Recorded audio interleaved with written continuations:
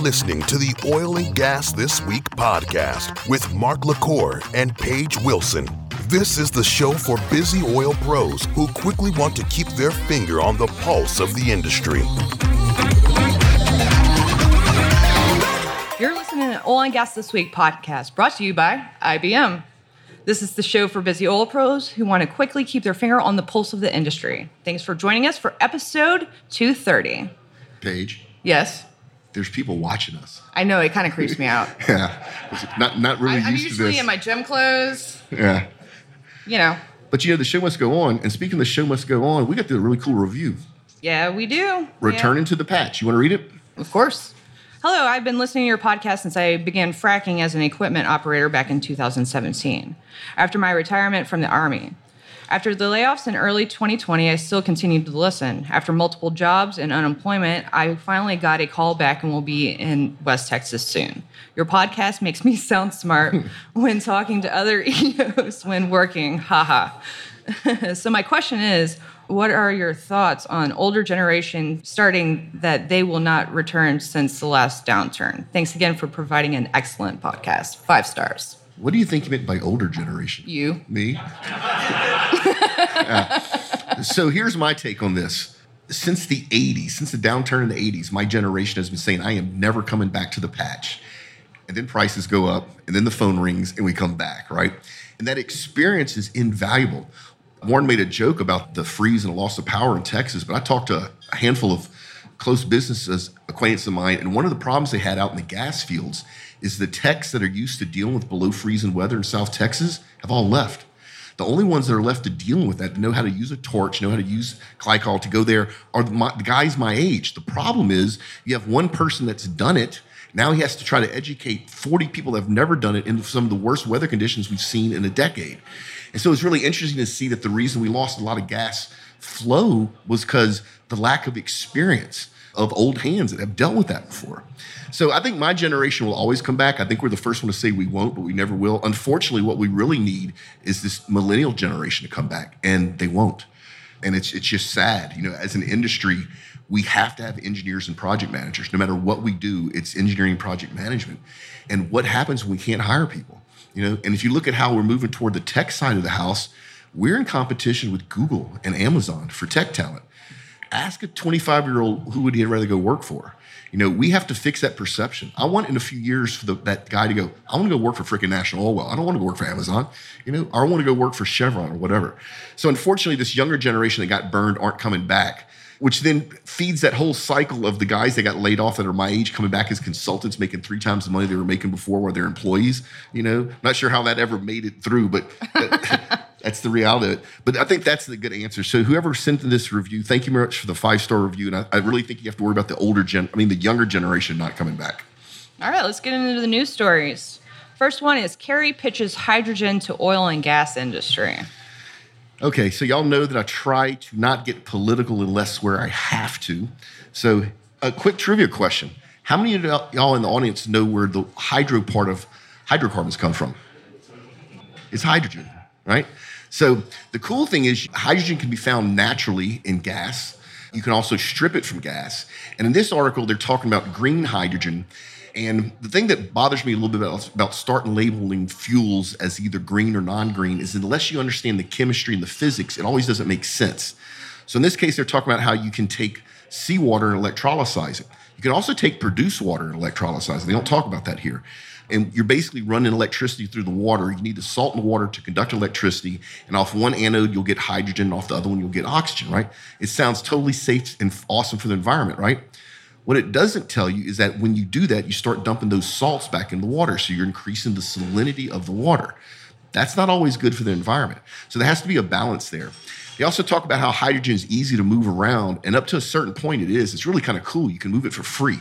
You can throw it in a natural gas pipeline, move it anywhere in the continent for almost nothing. And at the end, strip it back out from the natural gas. And now you have your hydrogen.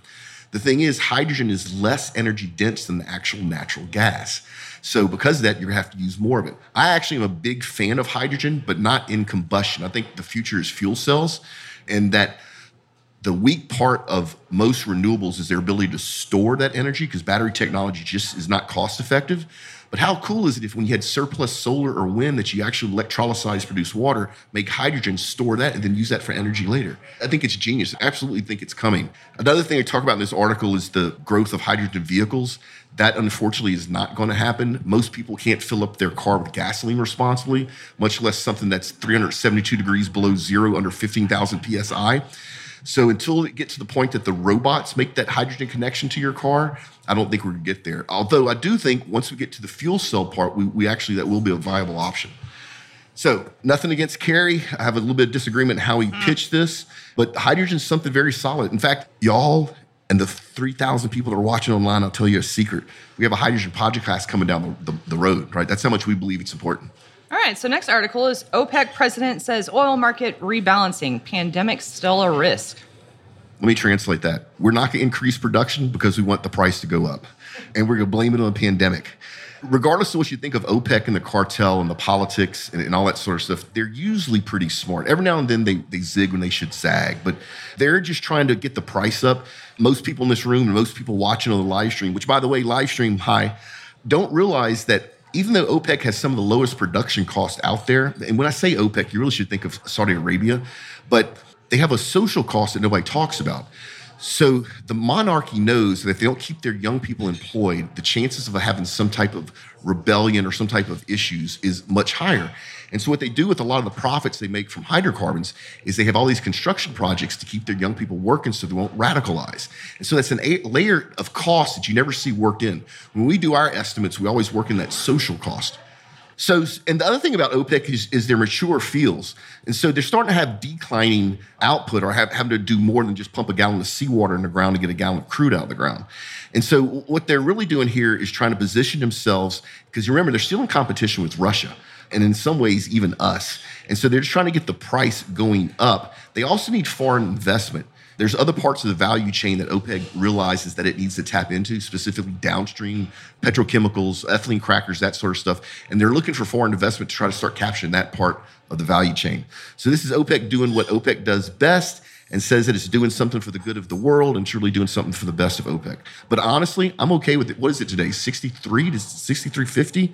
I mean, people, we're above $60 a barrel. No, it's incredible. No yes. All right, so next article is Rystad, offshore project commitments set to hit record deep water to have top growth. So we're heading into the energy transition, right? And people, I'm not going to make fun. I love renewables. I think the mix is the most important thing in the world. Our mix will always change. We're actually starting a renewables podcast. But one of the things that you have to realize is that it has to make business sense. And so what's really promising about this article is that you're showing the major operators and some of the big nationalized oil companies are saying that they have these budgets for some very expensive offshore projects, including deep water projects, out to 2025. So that tells me one thing. That tells me that Chevron and Exxon and Petrobras think that oil and gas is still going to be highly profitable in the next 10 years, or they're all wrong. They're not all wrong. Right? You don't put $80 billion into a 90-year, from spud to decommissioning deep water project if you think you're going to lose money. Your boss is not going to approve that. The shallow water has never really died down.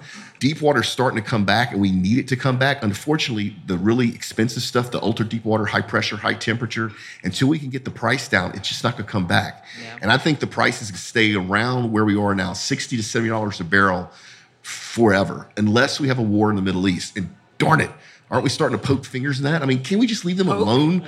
Bomb? How about that? So if we have a war in the Middle East, you'll have the typical cycle where prices will go through the roof. Here in America, every operator and their cousin will go into production, flood the market with crude. Russia will then go grab market share away from OPEC while we're just worried about making money. And then the market will be oversaturated. Unfortunately, the prices will come down again. We don't want that to happen. We want it to stay $60, $65. And if it does creep up, let's do it slowly. One of my biggest wishes, and I'm pretty sure it violates anti-competition laws, but I really wish the U.S. and OPEC and Russia could get together in a room and go, hey, dudes, let's agree on production numbers. When the world's economy ramps up, let's all step on the gas. Let's all increase production. Let's all make money. Let's keep prices low for the world's consumers. And when the world's economy slows down, let's all take our foot off the gas, lower production, keep prices steady, and it would fix so many issues. And up until recently, OPEC especially would have never made that agreement with the U.S. Russia would have. Now I think they both would have. It's just a matter of can the U.S. do it? And I'm pretty sure it's illegal. But in my hearts of hearts, I really wish we would do it because it would fix so many issues. All right, so the next article is Chevron cleans up Indonesian oil spill. This was 8.4 barrels, not million. What? This was 8.4 barrels. Why is it in the news? Because it's oil. So. Oh. Yep. So in Indonesia, Chevron had a pipeline, transport pipeline. The ball valve lost its seal. We had 8.4, not 8.4 million, 8.4 barrels. Unfortunately, it gets charged into the bay. 37 minutes later, it was contained, all 8.4 barrels. It's not funny. It is. No. Those 8.4 barrels then, an hour and a half later, were completely cleaned up. Chevron's HS&E quality management has now certified that the environment is clean, so we fixed it. Hats off to engineers. You drop 8.4 barrels somewhere and you know you dropped it, you get it cleaned up that same day. Pretty cool, huh? I bet they didn't even use a boom. Goodness. All right. So next article is Saudi Aramco and Chevron see better days ahead. What the hell's going on when Saudi Aramco and Chevron are shaking hands and agreeing on stuff? It's true. And I love both of those companies. I don't know if we have anybody from Saudi Aramco or Chevron out here, but I love both of y'all. So this is CERAWeek. If you don't know, normally we're there, but this year is a little bit different. Well, last year was a little different. Last year was very different. And so this is basically Saudi Aramco and Chevron basically seeing, you know what? When we look at the global demand for hydrocarbons and we look at where our production is and we look at where consumption is and we look at where those trends are and we look at the layers of efficiencies that we can drive with technology and new processes and we look if we can share with each other, even though normally we're competitors, but can we share some stuff to help lower our costs and make our operations more environmentally friendly? And when they all say yes, it actually is a really cool thing. This is something that the super majors, the large service companies, the nationalized oil companies in recent times have all been starting to share safety data and environmental data, which is tremendous. And not the generic press release. I'm talking about real root cause analysis. Now we need to start doing that from an operational side. You know, we need to start being able to share things. You know, why should Chevron and Exxon, I'm sorry, David, when I'm fair I say this, but why should Chevron and Exxon both have on warehouse NOV mud pumps when they both use the same pump? Why can't they just have one and share it, right, and lower their cost, right? So that's where we're heading. Now, you and I both know that it's going to take 20 years for our culture to change where what would normally be competitors are okay working closer together. The other thing is what's happened with ESG metrics, which, by the way, we have an ESG show, which is our fastest growing show. Sean and Eric are here somewhere. But the ESG metrics, which went from being a public relations marketing type of spin, is now legit. And it really should be legit. You know, as an industry, nobody cares more about the environment than we do. And we've been that way since I've been in the industry. And yes, we make mistakes, but damn it, we make a mistake, we fix it. Right. So things like public perceptions now figure into this. Methane practices, the attitudes around ESG. This is Women's History Month. Even, you know, we just came out of Black History Month. Right. So even all of that figures into here. And I just think it's really cool that during CERAWeek, you have the major operators talking about business from a different point of view other than P&L type of stuff. So it looks like they both agree the market's recovering. They both believe the recovery is, I don't want to say solid, but it's real. And that as we move forward in time, consumption will go up globally as people start flying and buying soccer balls and stuff. And so the demand will go up. It's going to be interesting to see. So diesel here in the U.S. went up. The demand went up dramatically, which was unexpected to me. Why? Because all of y'all were ordering from Amazon when y'all were locked down at home. It's actually kind of cool. Yeah. But you know, the flip side of it is the demand for gasoline has not went up because all of y'all decided y'all can order from Amazon and stay at home. Yeah. So we're waiting for the demand for gasoline to go up. We need the demand for petrochemicals to go up. It's, you know, here in the U.S., we've crippled our economy, which I think it was in some ways the right thing to do for the pandemic. Some parts of the world didn't. They just couldn't. In other parts of the world, I think the lockdown and the effect to their economy is going to last much longer. Where that's going to go, I don't think anybody has a true eye on, but the trend is important. You're seeing people flying. Has anybody checked airfare rates lately?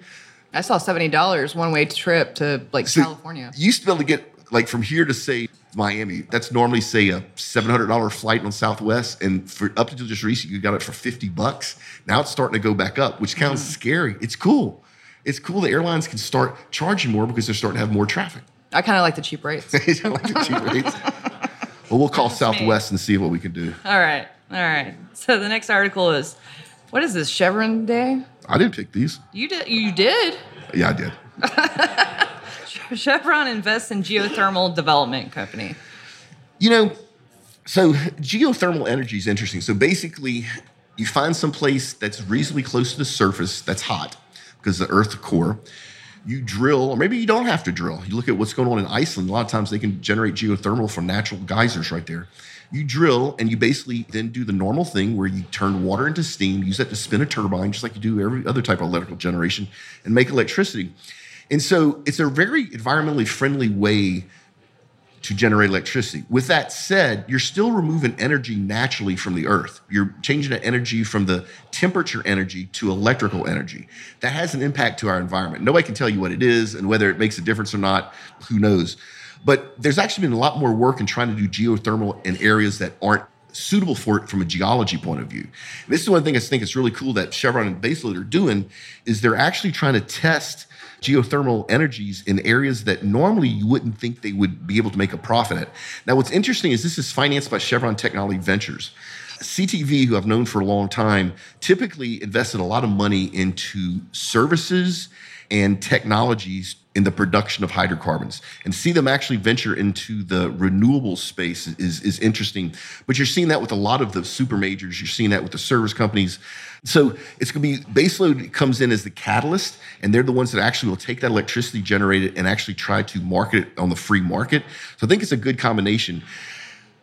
Do I think they're going to be successful at it? Not this pilot program, but if they learn from it, they might be successful in the future.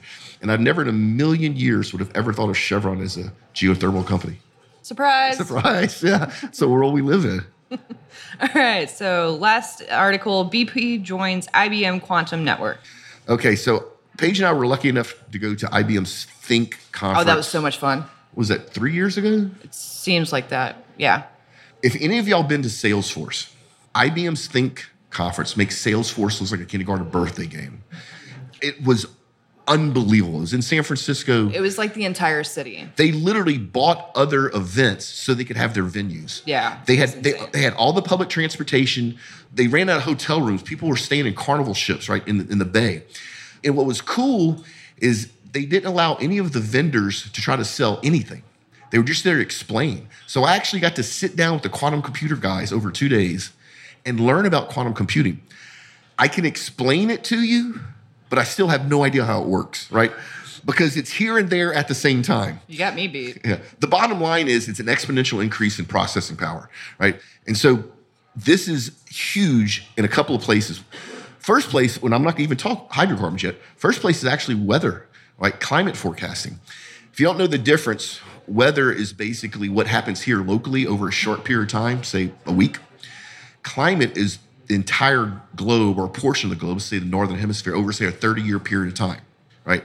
One of the misconceptions is that the same computing models that can't really predict the weather, which is much easier to predict over a 5-day period, can actually predict climate change.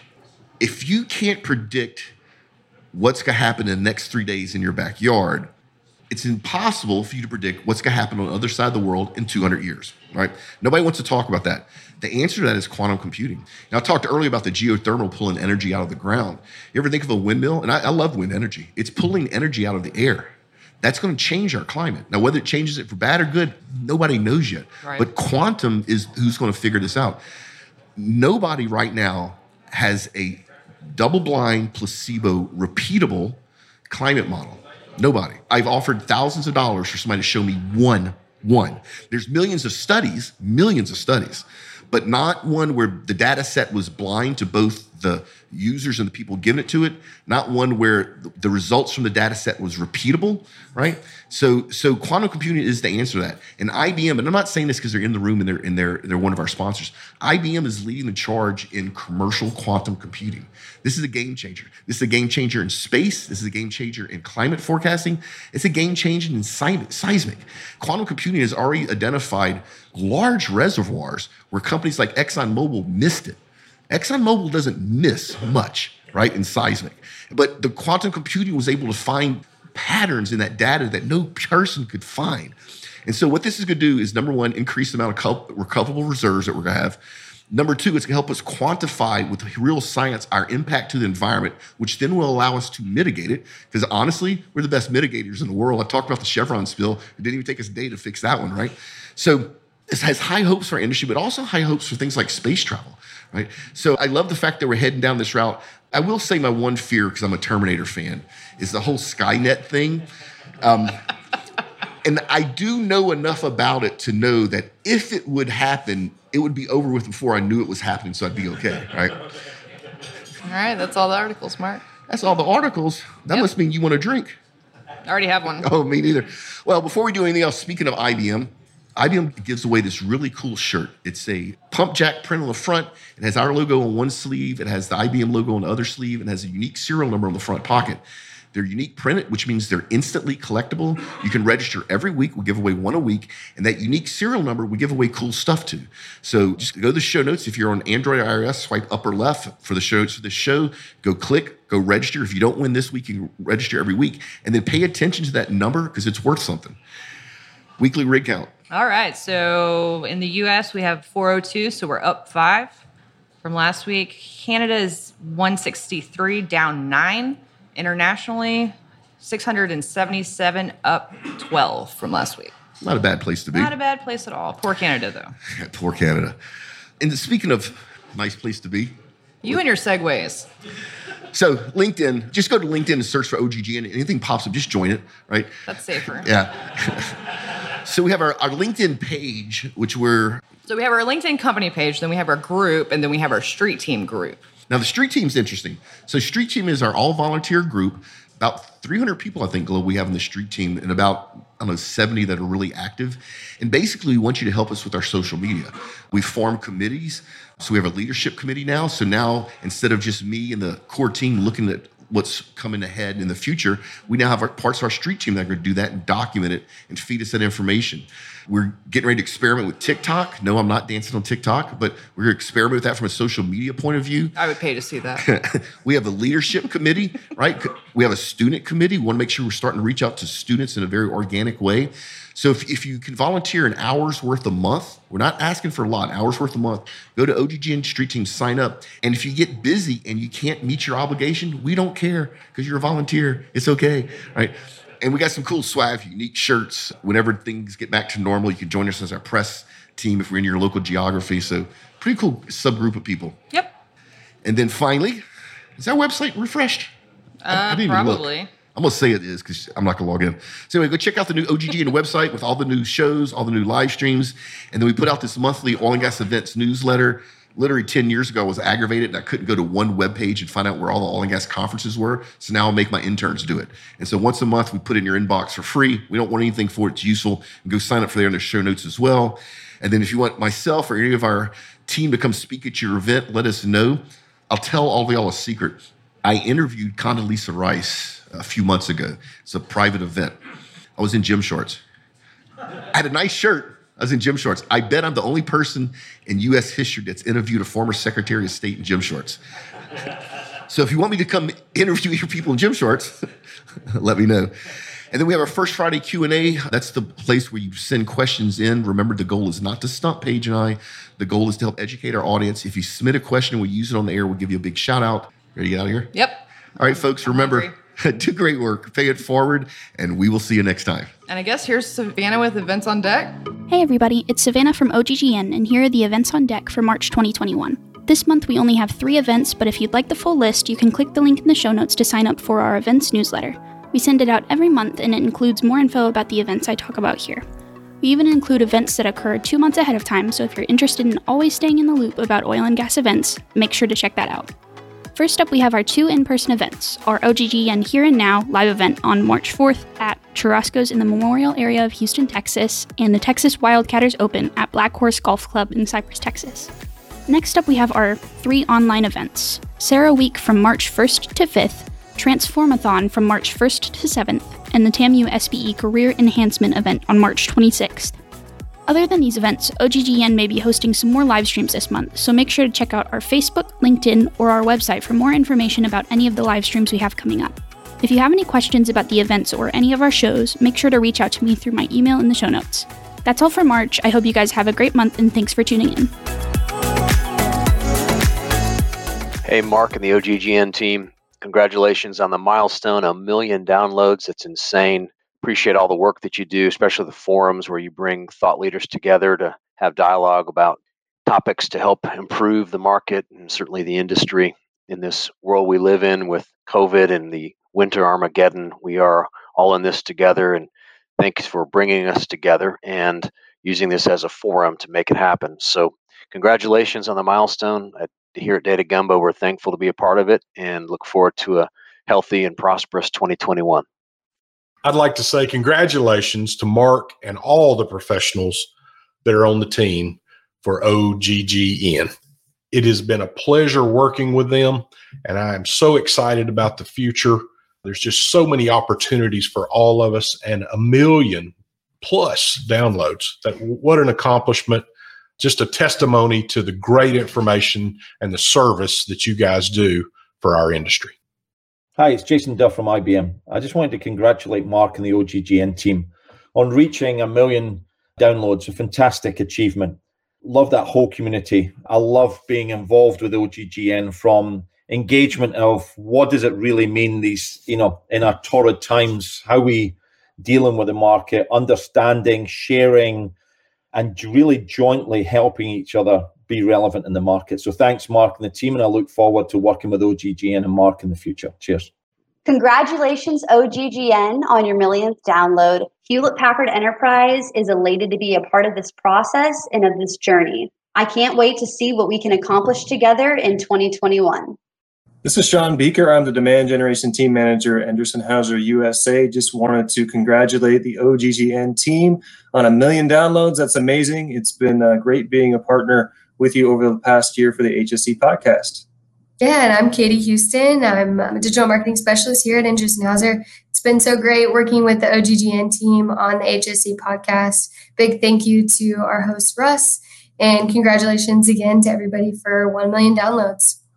Congratulations to Oil and Gas This Week on 1 million downloads from the Pirate Syndicate. I just want to congratulate the team, Mark, and congratulations on all of the things you're doing. And I'm looking forward to amazing adventures in 2021. Hi, everyone. Mark, I've just heard that you had 1 million downloads of your super duper podcast. I want to tell you that I'm so thankful that I have been a part of this. And 2 years ago, we had our first podcast with you.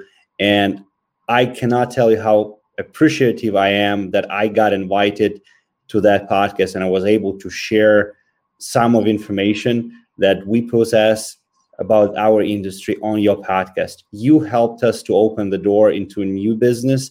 Literally, after your podcast, our company grew to the levels that we couldn't imagine. And I appreciate you. I am happy to be the part of your community. And I would like to help you guys grow and have another 1 million downloads in the next couple of months. Thank you.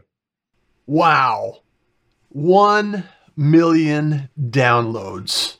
Congratulations to OGGN, Mark, and the team, and producing all of the amazing content, community, and everything that's going on around you. Congratulations. Thank you so much for being here. Thank you so much for doing what you're doing. And I look forward to 2021 and many more adventures along the way. I think Oil and Gas Global Network has helped us to present the new face of oil and gas, a face of an industry committed to supplying clean energy and to doing so with advanced technological developments. It's been a pleasure to work with Oil and Gas Global Network, and it's been a pleasure to share the stories of TechnipFMC, but also to listen to all these extraordinary men and women who every day go to work and they think of the technology, the commercial models, and everything that will make the oil and gas industry a more modern and a better partner with the global economy. So congratulations. I wish you the best. It's particularly entertaining every day on my walks and in my commute to work to listen to all of the shows. Thank you for allowing us to share these stories. And I hope we reach several more million downloads in the next couple of years. And once again, best of luck and thank you very much. Hey, everybody. So, we're celebrating the 1 millionth download of Oil and Gas Weekly. Or should I say, the 1 millionth download. Congratulations, Mark LaCour and Paige Wilson, for Oil and Gas Weekly's millionth download.